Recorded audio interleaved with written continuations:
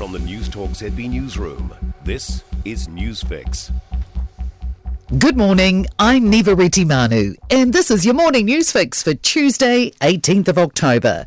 In this update, an expert says a critique of Middlemore Hospital shows mismanagement of our health system.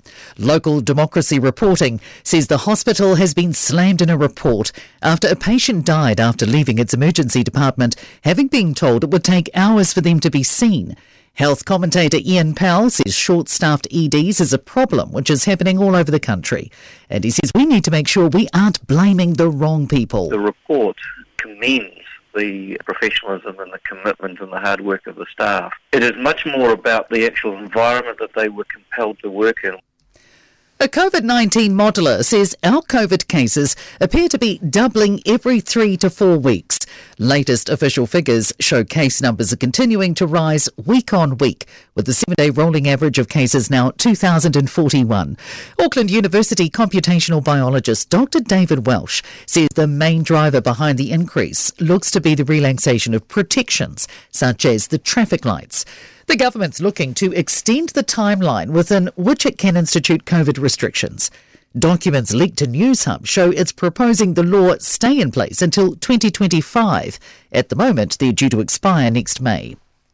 Stats NZ will release its latest consumer price index data this morning. After hitting a 30-year high of 7.3% in the year to June 30, most experts forecast inflation will settle to between 6.5% and 7% today.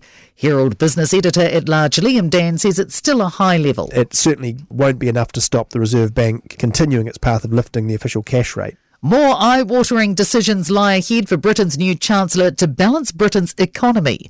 Jeremy Hunt has announced a reversal of almost all of Liz Truss's tax cut plans from her mini-budget launched just 3 weeks ago. The former health minister stepped into the role over the weekend after his predecessor was sacked 6 weeks into the job. Hunt says the UK is a country that funds its promises and pays its debts. And when that is questioned, as it has been, this government will take the difficult decisions necessary to ensure there is trust and confidence in our national finances. An opinion that Wayne Brown won't be able to grind Three Waters to a halt. Auckland's incoming mayor has written to Watercare and Council Chief Executive Officer Jim Stabbock asking for work on the reforms to be stopped.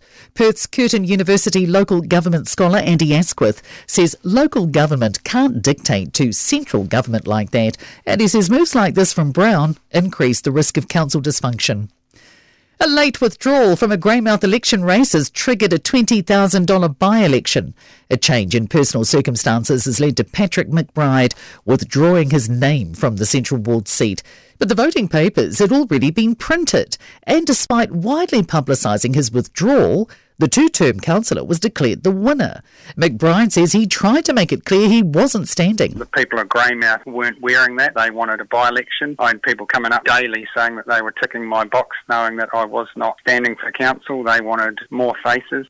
And voting will not close until mid-February. In sport, the Breakers' strong start to the Australian National Basketball League has continued with a third win from 4, this time 88-62 away against Illawarra. Scotland and Zimbabwe have beaten the West Indies and Ireland respectively in their T20 World Cup cricket matches at Hobart.